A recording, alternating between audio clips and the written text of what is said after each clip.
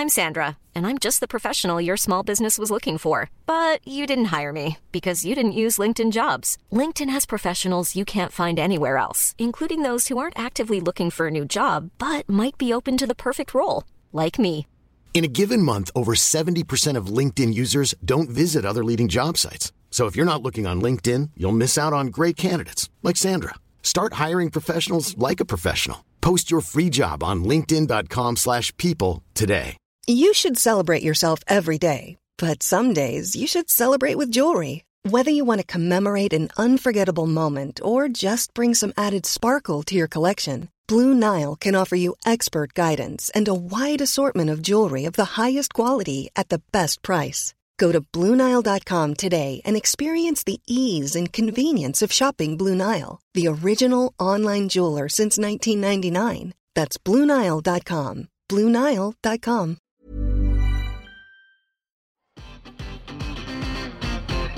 And I suggest you shut up and show more football. Come on, come on. Bigger. We've done that thing. Can we not knock it? I am flabbergasted. I wouldn't even let him on the bus after the match. I get a taxi back to Manchester. Again, please don't call me arrogant because what I'm saying is true.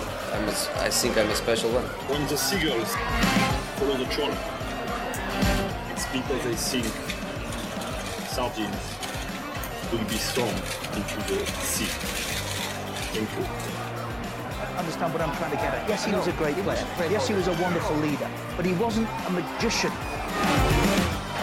Oh, take a bow, son. I mean that. Take a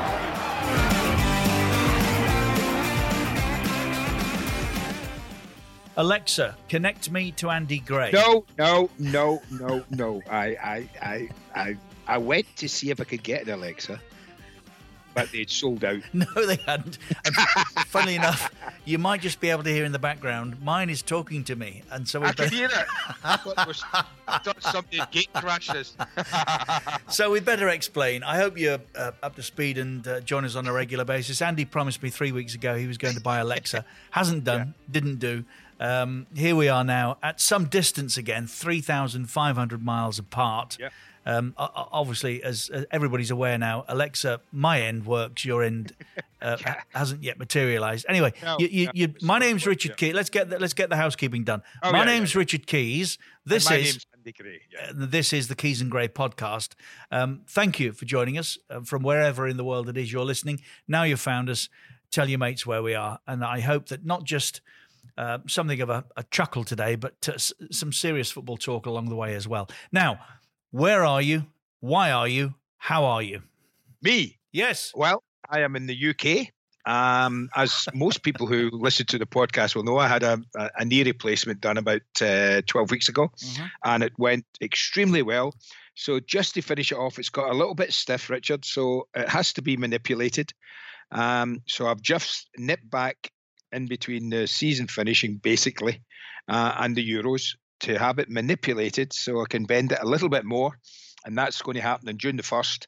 And when that's done, I shall be back with you in Qatar, ready for the Euros. Right. Well, let's get one or two things straight. You haven't nipped back. You've had to bounce via, where did you go? Via Frankfurt. And you're now holed up for 12 days. And I told you it was 12 days. No, it's not. It's 10 whole days. 10 whole days. Plus the day you check in and the day you leave. So it's 12 days. And how is your latest lockdown experience? Not the best, fella. No, I have to be honest. Seriously, Andy, because others are being confronted by that. Look, you know my political leanings. You know my view on an awful lot of what has happened and the shambles that the Tory government have delivered us. So tell me what it is you are currently experiencing and what it is those who are travelling abroad shortly are going to end up having to endure. Well, as someone who has had COVID, who probably has antibodies, who has been fully vaccinated and who has tested negative 3 times in the last week, what I've had to do when I got here, I had, instead of flying direct from Doha, and I don't know why, I had to fly to Frankfurt, then get on another plane with 75 people I'd never seen before, and another plane, and fly into the UK where 70 of them disappeared into the ether. Exactly. And I mean, it's I and mind-blowing all this. I and 5 others ended up at the hotel. It is very much security driven. Every single emergency exit has a guard at it, a security guy at it. I open my door and the security guy at the end of the corridor jumps up as if no one can go. So I've got 10 days here. It's a very small room. But if it's got to be done, it's got to be done. And yeah, but you see, you know my feeling on it. We agree about many things. Politically, we're from different sides of the line. If this had happened when COVID was first spoken of in the UK, I don't think we'd have lost so many people. And I think that by now we'd have been a good deal further ahead than we are. That's my firm belief. For someone like yourself, Andy, double vaccinated, someone who has had COVID, to have to now, at your cost, £1,725 plus 2 COVID tests at $300 each. Yeah. That's 600 more. I had to do that myself this morning. Yeah, I did exactly. My COVID test, This is serious money, and he's getting away with murder, Boris, and literally murder. And I use that word advisedly. Anyway, we shouldn't probably be preaching on politics, should we? We should be talking about football. But I know you get a bit fired up about that. Honestly, it's wrong. It's just totally wrong. And you flying from here, a country where I've been vaccinated for 3 months. I know. I know it's ridiculous. It's ridiculous. Anyway, it's very strange. Put it that way. I mean, a year ago, when I came back from Qatar, Richard, last summer, I quarantined at home quite comfortably. It was okay. And now, even though I'm vaccinated and I've had it and I've had tested negative 3 times the last week, I've been railroaded into this hotel, and I'm stuck here for the next 8 days. If you want me to head off on another rant, talk to me about amber list countries as well. Oh no. If you start that, I'm off. I said this week. I'll repeat it now. The best headline I've seen all season long. Mirror Sport, back page Monday. Game, set, and match. Becker. What a great headline. That's, of course, after the winner at West Brom for Liverpool from Alisson on the Sunday. And inside, the Mirror Monday excelled themselves to celebrate Leicester's Cup win. Fantastic Mr. Fox, which, of course, was a reference to Brendan Rodgers, which so top marks to everybody at Mirror Sport. Now, how many times down the years have you called me a conspiracy theorist? Because I don't believe what people tell me. Yeah, quite a lot, I think. And how many times down the years have you ended up saying to me, do you know what, Keezy? Well, you were right to question that. Well, if I've called you a conspiracy theorist about 100 times, I would say it's 50-50. It's got to be 50-50. I don't think it is. I think you're way off. I think it's maybe 90-10.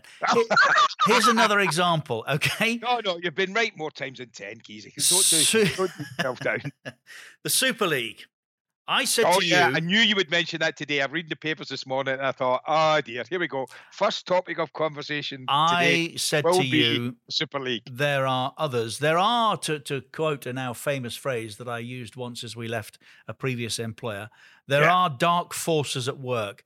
I quote you today from a piece from the New York Post. And I want to take some time. I'm not going to read the whole article. I advise anyone that's interested in pursuing the truth, as I am and continue to do.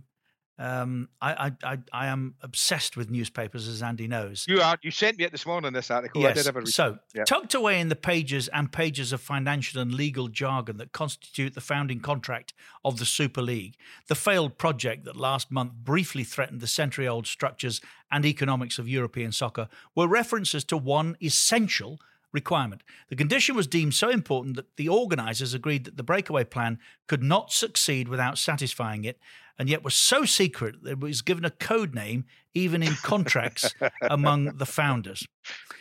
Those documents, copies of which were reviewed by the New York Times, refer to the need for the Super League founders to strike an agreement with an entirely obliquely labelled W01, but easily identifiable as, Andrew? FIFA. Soccer's global governing body. That agreement, the document said, was an essential condition for the implementation of the SL project. No. No, the head of FIFA said he was categorically against it. Yes, he did. Come on. He came out full support of everybody else. He was not getting his nod of approval. No way. Well, what actually you're right about was he did publicly state that he was against a closed shop of a Super League. And what we all missed was the fact that those that were pushing ahead with a Super League changed their plans to ensure it wasn't a closed shop, but there would be an invitation to 5 clubs on an annual basis. So that got around the minutiae of the wording from FIFA. I quote you the last 2 paragraphs in this article. The last 3 paragraphs. Today, only 3 teams, Perez's, this is Perez of Real Madrid, of course, Juve and Barcelona, remain as holdouts, refusing to sign a letter of apology demanded by UEFA as a condition of their reintegration into European soccer. I hate soccer. This is from America, football. I know, obviously, yeah. And if they don't sign, all 3 face significant penalties, including a potential ban from the Champions League. Infantino, meanwhile, faces pressures of his own, not to mention accusations of betrayal. The head of the Spanish league, Javier Tebas, who we've discussed often on this podcast, openly called him one of the masterminds behind the breakaway league and said he had told Infantino as much when the men met briefly at the UEFA Congress. It's he who is behind the Super League, and I already told him in person, Tebas said this month. I've said it before, and I will say it again. Behind all of this is FIFA president Gianni Infantino. Wow. There ends the sermon. How did you survive that then? Well, the same as too many others, Andy, in these similar circumstances, smoke and mirrors, and there will be denials, of course, inevitably. JP Morgan, I said to you many times, were not the financiers of the Super League. The money was coming from elsewhere, from a Middle Eastern country that have money to burn in this respect. Not ours. Yes, there was too much going on around and about it for us to be able to believe what we were served when the Super League reared its head. One of the spectacular failures. Although the 3 clubs that I've mentioned continue to believe that there is a formula that will see some kind of Super League going forward. Yeah, so, that much is true. Yeah, absolutely. I know they do that, don't they? Yeah. Amazing. And it'll be locked horns between Infantino and Ceferin, I think, going forward. But I just found that fascinating, that article. Doubtless it won't get picked up by the British press, but it has had some airing here on Keys and Gray, the podcast. So, have you enjoyed your last week, Andrew, in amongst all of the international travel that you've had to do? It'd be fair to say I've had better weeks, Richard. It'd be fair to say that. But, in fairness, your football and your football club have excelled themselves, haven't they? Oh, yes, without a shadow of a doubt. It's been a quite magnificent season, without a doubt. Culminating beautifully at the end with remaining unbeaten all season. What wonderful! And we're talking Rangers for those who don't know. We're talking Rangers Invincibles. We're talking Rangers. This group that stopped the 10, and 10 is the holy grail for both clubs in Glasgow. Yes. Both have been close and both have come up short. But what for Rangers fans, Andy, and the reason I'm on this subject is we're about to speak to someone who knows the football club inside out. Yes. For Rangers fans, what made this one particularly special? Well, what made it particularly special, even though you continue to rib me about it, and you will get plenty stick off Rangers fans, so I'm going to tell you, no, it's not our first league title. But they know I'm only joking. I know they do. Or at least I hope they do. It was our 55th league title, which for Rangers fans makes us the most successful football club in the world with regards to league titles, national league titles. An amazing achievement. So not only did we stop Celtic winning 10 in a row, which would have been very hard to take, we achieved our own piece of history. So, and going invincible. I mean, it's just, listen, the season, I don't think if Steven Gerrard had written down his plans and his aims for the season, he would have even, in his wildest dreams, would have written down all that. No. Well, few are able to. Few. I mean, it's other than Arsene Wenger, who actually motivated an invincible season out of his team and believed it was possible.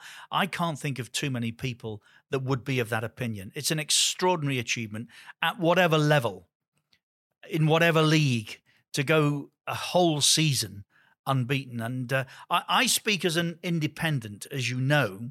So I am also able to offer an opinion as to what happened to Rangers. A couple of things I would like to say. One, I'm not certain. In fact, I am. I don't think Ally McCoist has ever been given the credit that he deserves for keeping it together and delivering the initial baby steps that took Rangers almost from oblivion back to where they are now. I think his contribution, and I don't know why, it's not my club, and there may be many good reasons why, Andy. I don't know why his contribution hasn't significantly been recognised. Yeah. For me, what happened to Rangers, I still struggle to come to terms with a number of allegations that led to a decision to relegate them from Scotland's top league to League 4. I know that Charles Green, and that name stirs a lot of anger amongst Rangers fans, but yes, it does. One thing Charles Green, I think, was right about, one thing, was that if he joined England's National League at the time of Rangers' greatest distress and worked the pyramid from that position, it would be fascinating now where Rangers might be. Fascinating.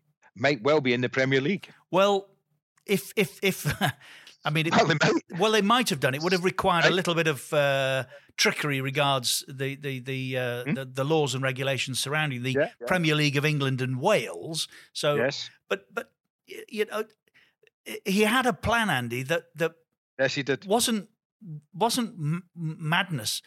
Anyway, Rangers have survived the turmoil and have returned to the top, and that's why I think this one must, for Rangers fans, taste. And I'm going to get battered by Celtic fans. I know that.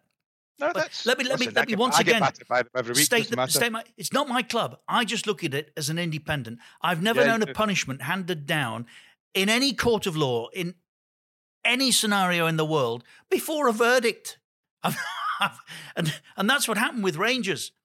And from that point, they've clawed themselves back, as I said, almost from oblivion, to a title that I think few would say, and obviously Celtic fans would argue, few would say they don't deserve, Andy. I think it's been a remarkable achievement. Oh, no, they've deserved it. I mean, you only have to look at the stats, Richard. I mean, the other thing I forgot to mention is 102 points. I mean, quite staggering return. For Rangers, it was magnificent. I mean, I don't know how they kept it going. I'm quite honest. I know there are people who don't know much about the Scottish League. Will go, well, it's much easier to do it in Scotland than it is in England. It's actually not, because you only need to be off once. You only need to be off colour once, and you lose a game, and before you know it, that's gone. And for Rangers to have the consistency over the 38 games that they had in the league, to have bad days, and we did. We had some awful performances, not many, but one or two that could have cost us. But you win games other ways. You know, you win it by grit, by determination, by hunger, by determination not to lose a game. So there were lots of other things, by the coach making the right decision at the right time on a substitution that was so pivotal in certain games. So there's lots of things have to go right, and Arsene Wenger will tell you that. Plus, you need a bit of luck. No one's going to deny that along the way, when you amass 102 points in a league, that you've had a bit of luck along the way. Of course you have.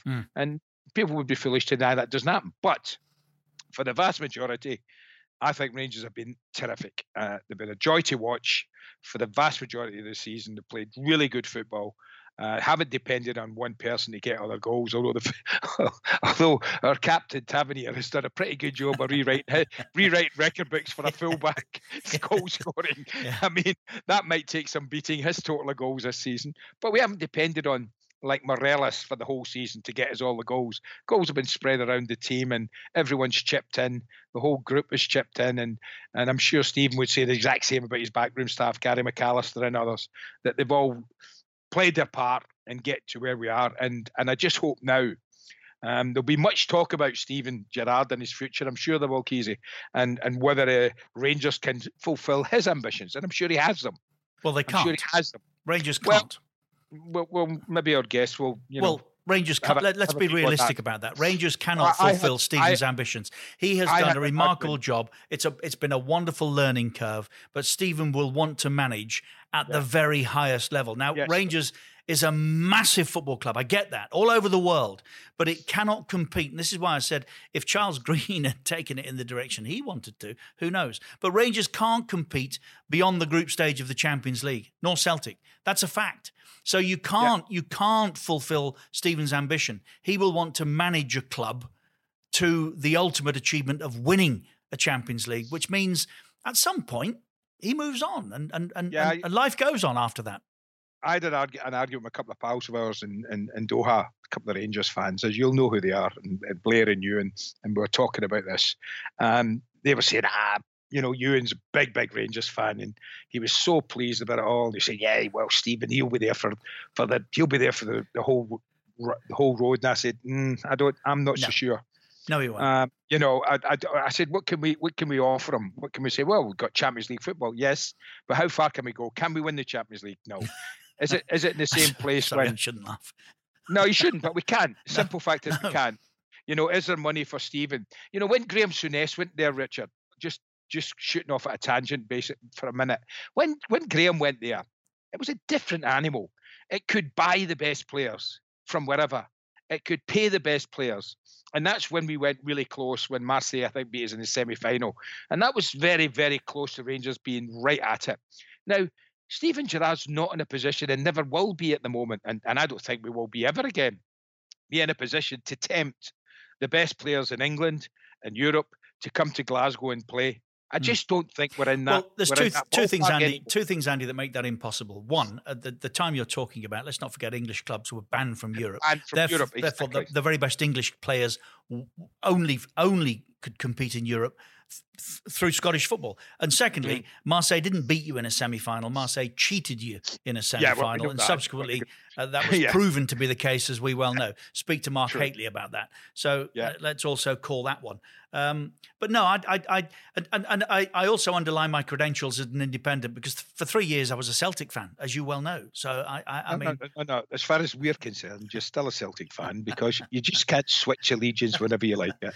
You nailed your colours to the mast when Gordon was manager of Celtic, and I refused to have you back in the blue of it. Well, as I said, I cross the divide. I am unique in that respect. And I'll tell you what's lovely, and this is what I don't think anybody that goes to the football grounds on a Saturday to watch Rangers and Celtic play understands, is that the camaraderie that exists between the players that represent both clubs. And I've seen it firsthand here, and I'm not suggesting for a minute that it's not important, but John Collins, Lambert, Wee Gordon, these people like yourself on the other side, Mark Haitley, Coisty, who's been out here, it matters. It matters deeply. You better believe it. But there's also a respect for the individual professional that they're looking into the eyes of, isn't there? And that's a wonderful thing. And I mean that. It's a wonderful thing to witness, as I have done firsthand. And I think that, all right, go at it, hammer and tongs when the old firm meet. But there's a whole host of different friendships on that same pitch, isn't there? You better believe it. Yeah, you better believe it. There is. Yeah, absolutely. So we should introduce our guest, Andrew. And I'm very much looking forward to speaking to him. I should at this point again state my case. I have. On the basis I wouldn't mention 1987, he said he would. He said he would talk to us today. So I now have to abide by what it is that I've said. But I never said I wouldn't mention 1987. No, you didn't. No. And you know me well. There's always a way. So there's always a way. There will be a way. Yeah. Let's introduce our guest this week, the legendary Rangers captain. What was it? 7 out of 9 he won? Was he there? No. Captained all 9. Jeez.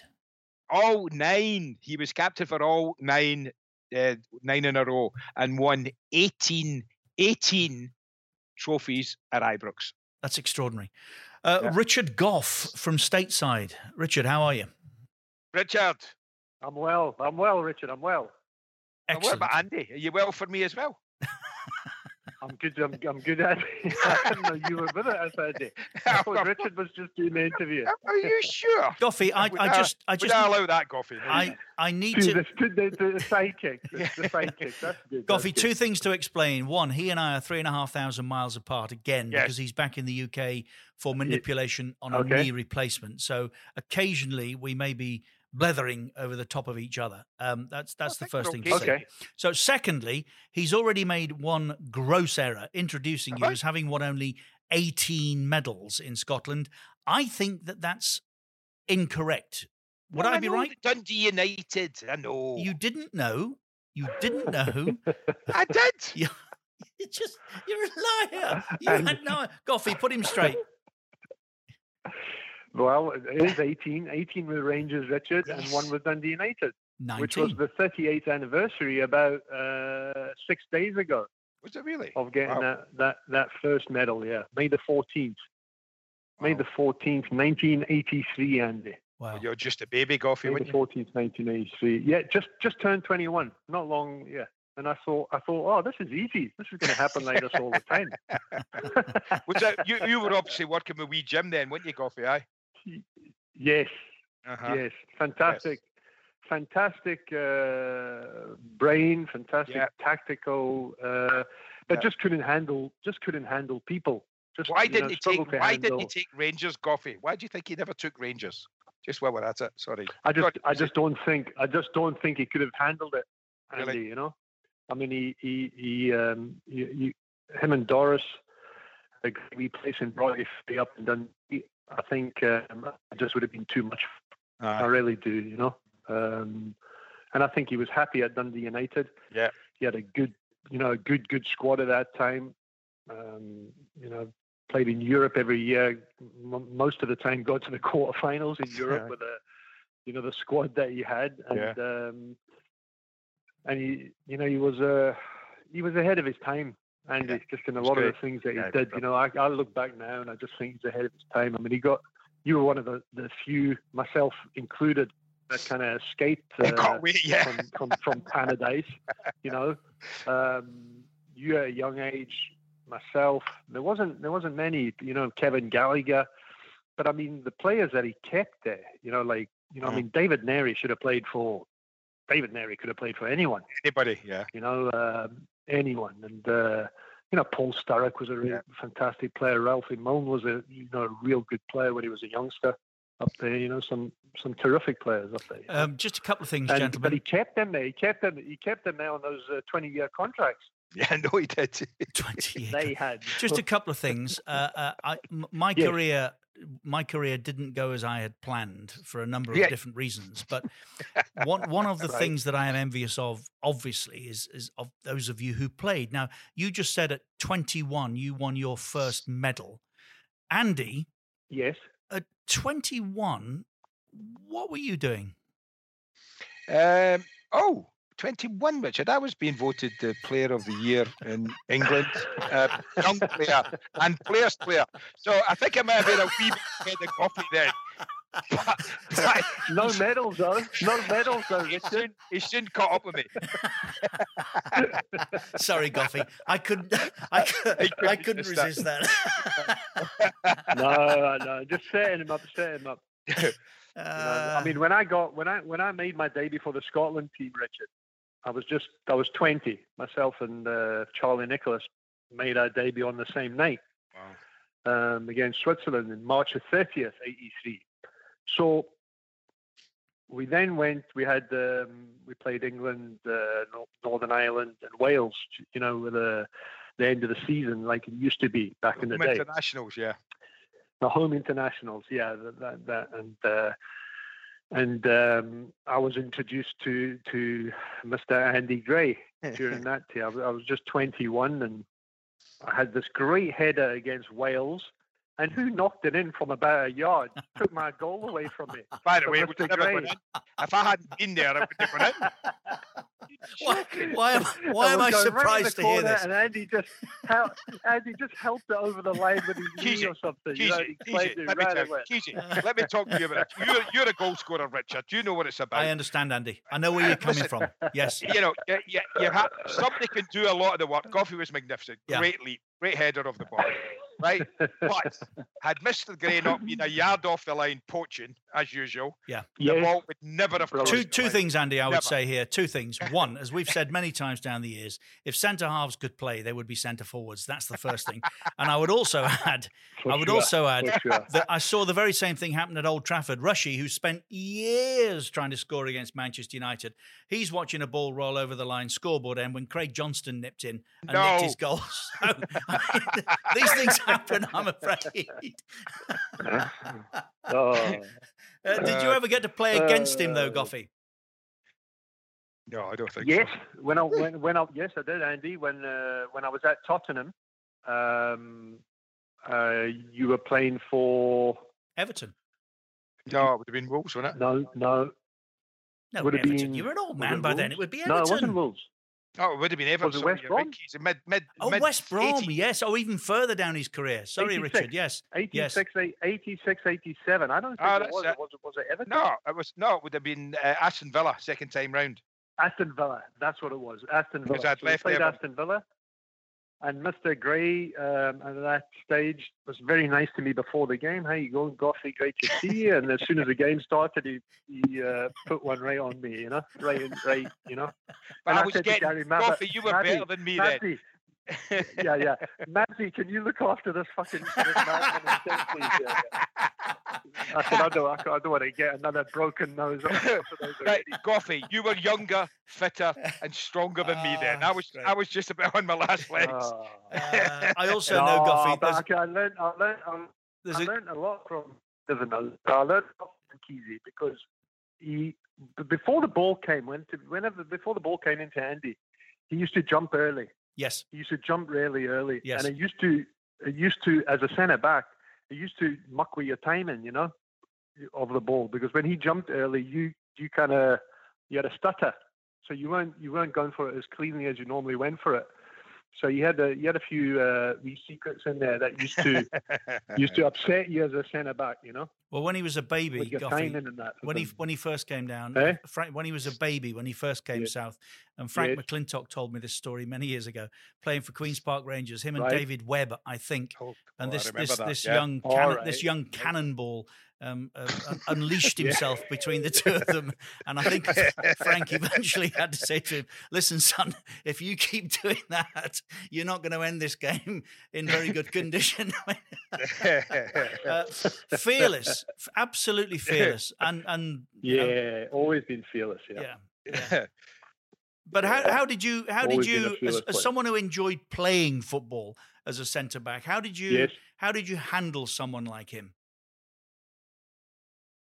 It was difficult, and there was a lot of players, of that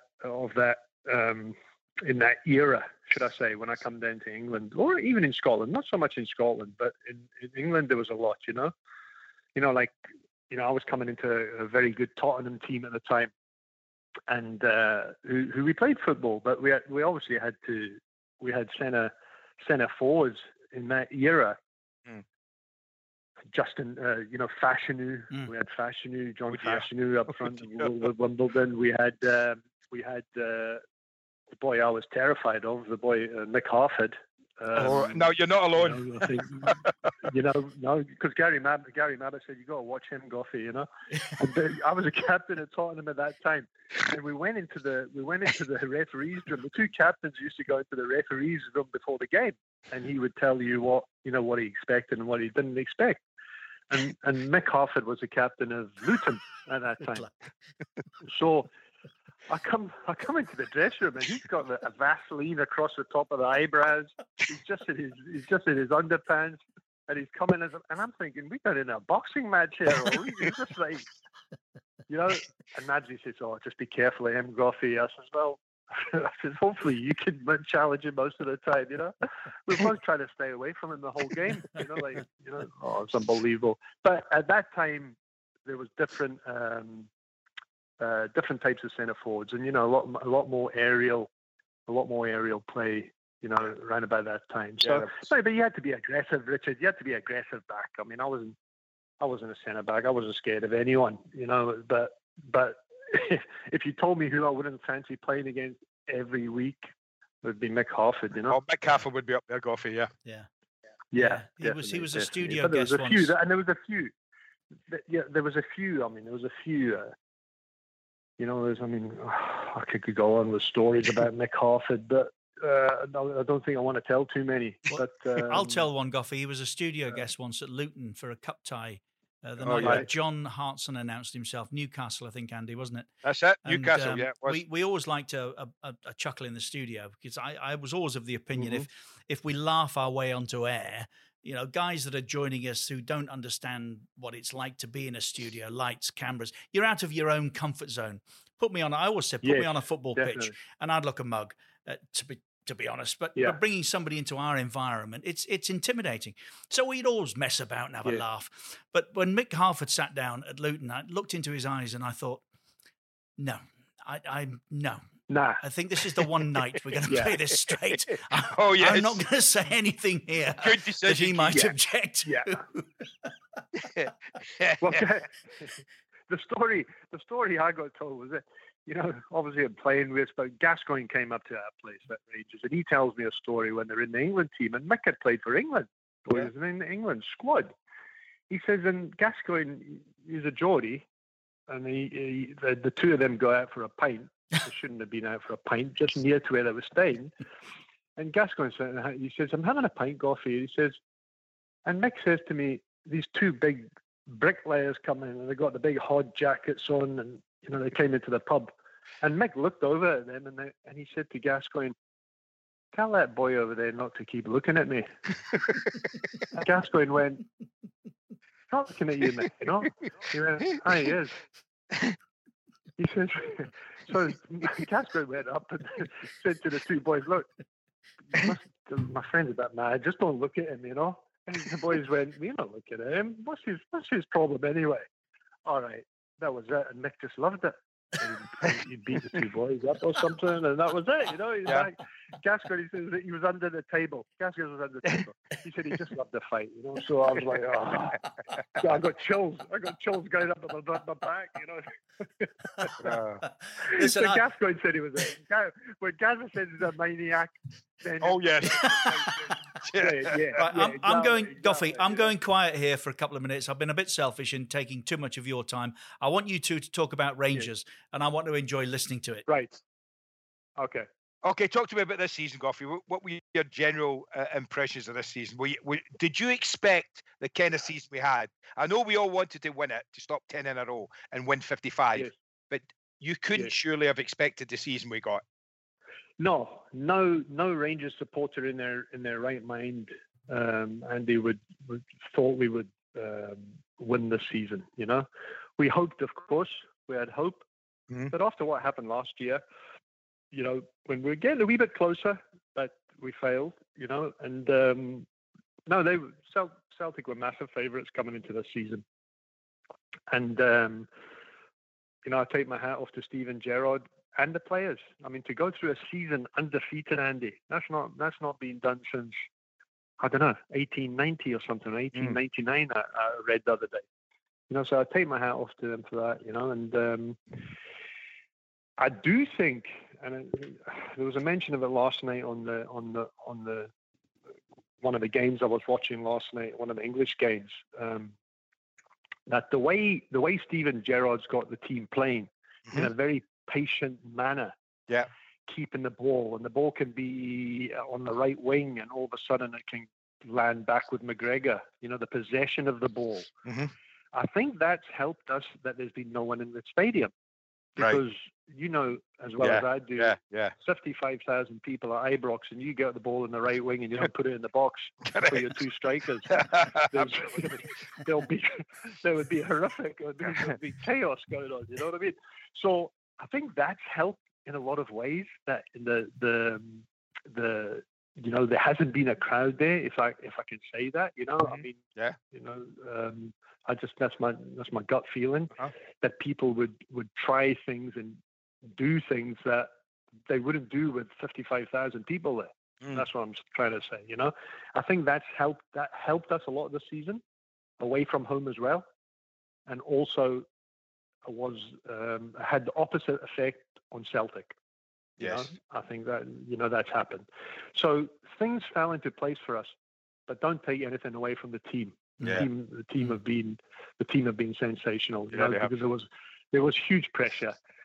I find this title this season and the one when I was a captain, when we were going for 9 in a row, that was my most pressurized season I've ever had in football. Yeah, it was horrendous. It was horrendous. It was, you know, people said, "Oh, you were crying when you got the trophy." I said, that was relief. It wasn't tears of joy.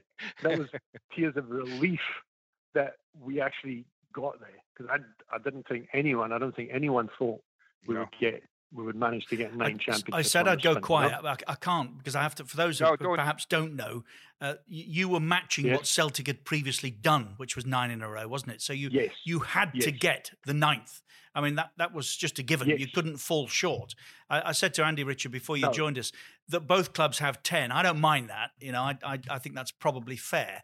Have 9, Richard. 9. That's what I'm saying. That neither has gone to 10, Andy. That's what I'm saying. So you know, I'm okay with that. I think that should always continue to be the case. But of that 9, Richard, what? Okay, that was the relief of getting over the line, but. You mentioned him. No, we can't have a conversation without Gazza. What did he contribute to those years?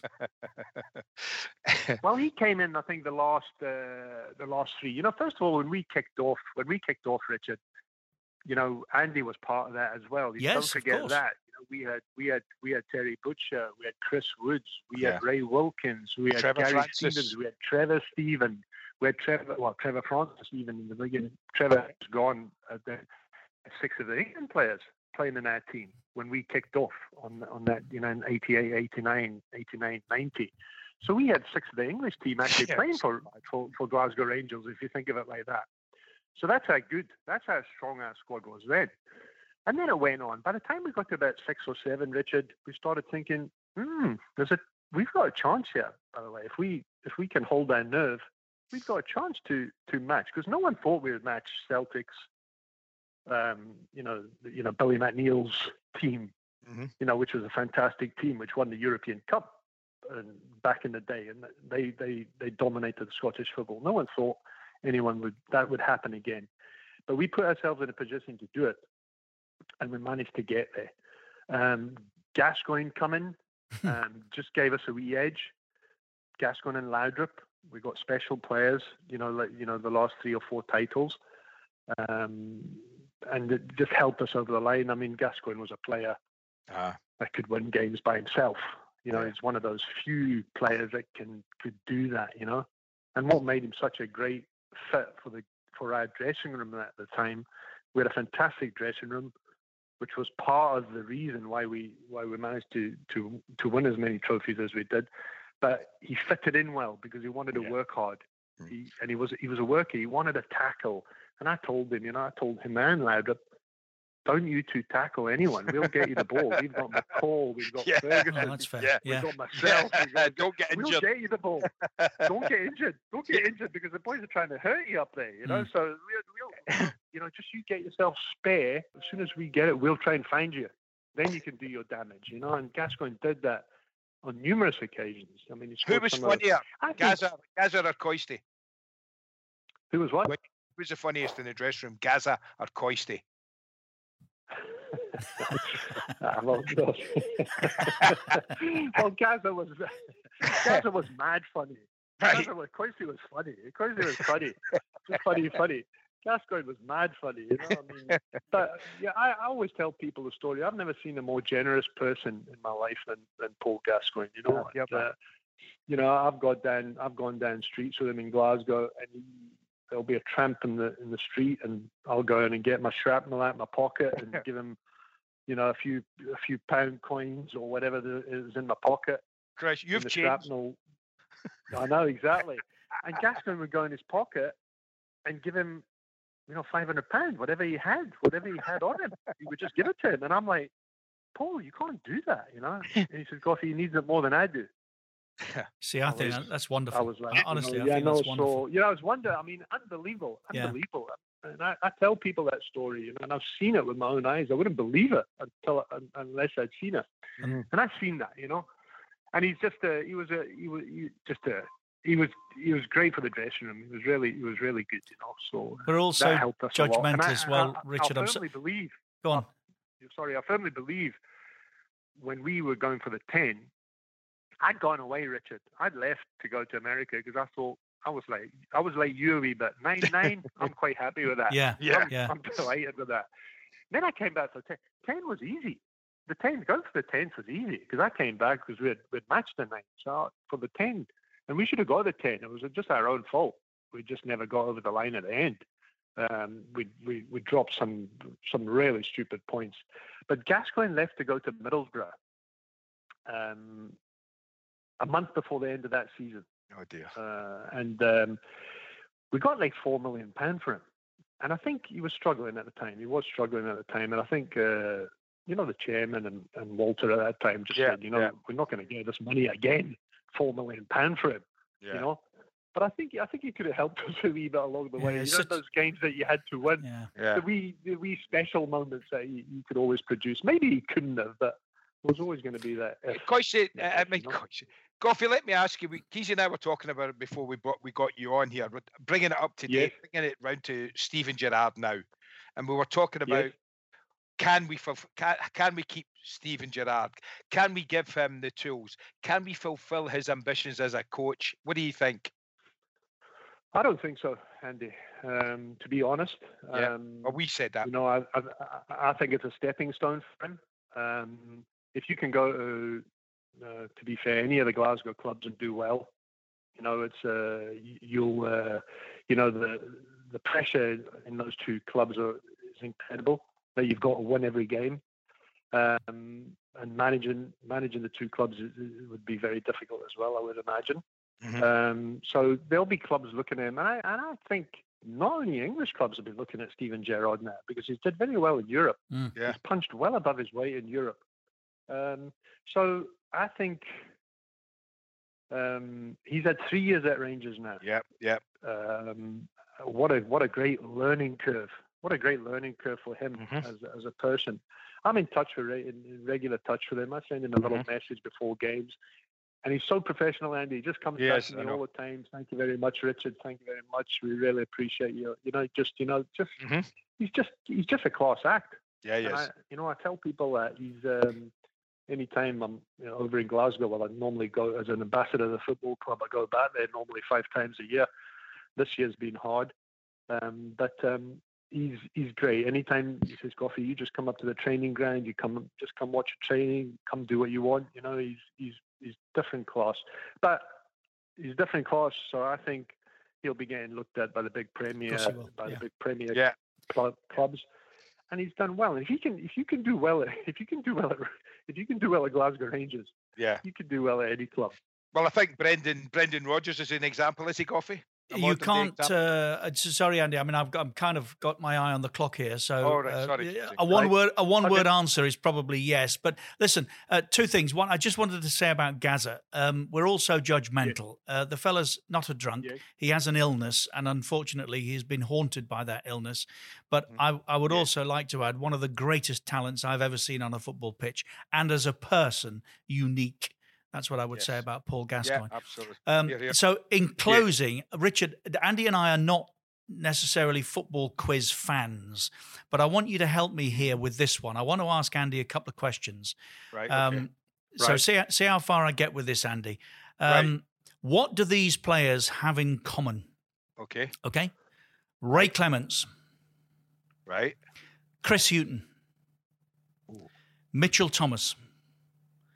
Stephen Hodge. Yeah. Richard Gough. All played for Tottenham. Gary Mabbutt. Uh-huh. Clive Allen. Right. Yeah. I know where he's going with this one. I've got it. They all played in a losing FA Cup final. They did, Andrew. Yes, you're right. Paul Allen, Chris Waddle, Glenn Hoddle, Ozzy Ardiles. Does that count as another medal for me? You tell me, do you count losers' medals? I don't know. No, I don't. No. I think you know what, Rich? I think I had about 42 medals if I counted losers' medals as well. Because I always tell people that, Richard, 19 winners. But I got quite a few losers ones as well. Don't worry about that. Indulge me. You're the Jack Nicklaus of football. He had 18 majors in 18 seconds. Yes. Just indulge me, Richard. I promised I wouldn't mention it, and I haven't. So I've gone about it a different way. Here's a quick one for you. Keith Houchin. Yes. I played against Keith Houchin 3 times for Coventry. First, the 2, or maybe 3, maybe 4 times for Coventry. 2 in my 86-87 and 1 in the cup final. And then he played for Hibs a couple of times, about 2 or 3 times for Hibs. Keith Houchin must have played 6 games against me. He must have scored 5, at least 5 in 5 of those occasions. So he was and he's a lovely guy. He wasn't the kind of Mick Harford as a centre forward. No, he was a big, tall boy. But he was a nice player, a good touch, and he was good enough in the air, and he was, but nothing you would say sensational about him. No. He must have loved playing against me because he scored every time he played against me. It was just, like if you got a bogeyman, he was my bogeyman. My bogeyman, You must have had a great view of the Equaliser, but we haven't got time. We haven't really got time now, yeah. but. No. 1987, for those who don't know what we're talking about. Richard, thank you so much for spending time with us. It's been absolutely brilliant. Nope. I hope we can do it again going forward. Terrific. I mean, I say it every week, Andy. Well, thank you again, Richard Gough. Yes. If you want to follow us, what do you mean if you want to? Well, as I said that, I paused because I thought to myself, what am I saying? Yes, let me rephrase that. If you're a new listener, do subscribe, share, and leave a review, please. The more stars, the better. We're very happy about that. We are available on all platforms. You can also ask your smart speaker to find us as well, which is where the conversation about Alexa started a couple of weeks ago. You can just say, hold on. Alexa! No. If I say this too loudly, she will. Alexa, play Keys and Gray on the podcast, and she will oblige. And you can also follow us on Twitter and Insta at Keys and Gray Pod. And that's it for another week. If there you go. She's off. There you go. She's off. If next week, Andy, everything comes together as I'm hoping, we should be talking to a Manchester City legend who became a legend at Manchester City before Manchester City had legends. City fans will love it. Okay, I've got an idea. Good luck with the op this week. We'll talk next Friday. Okay then, pal. Talk to you later.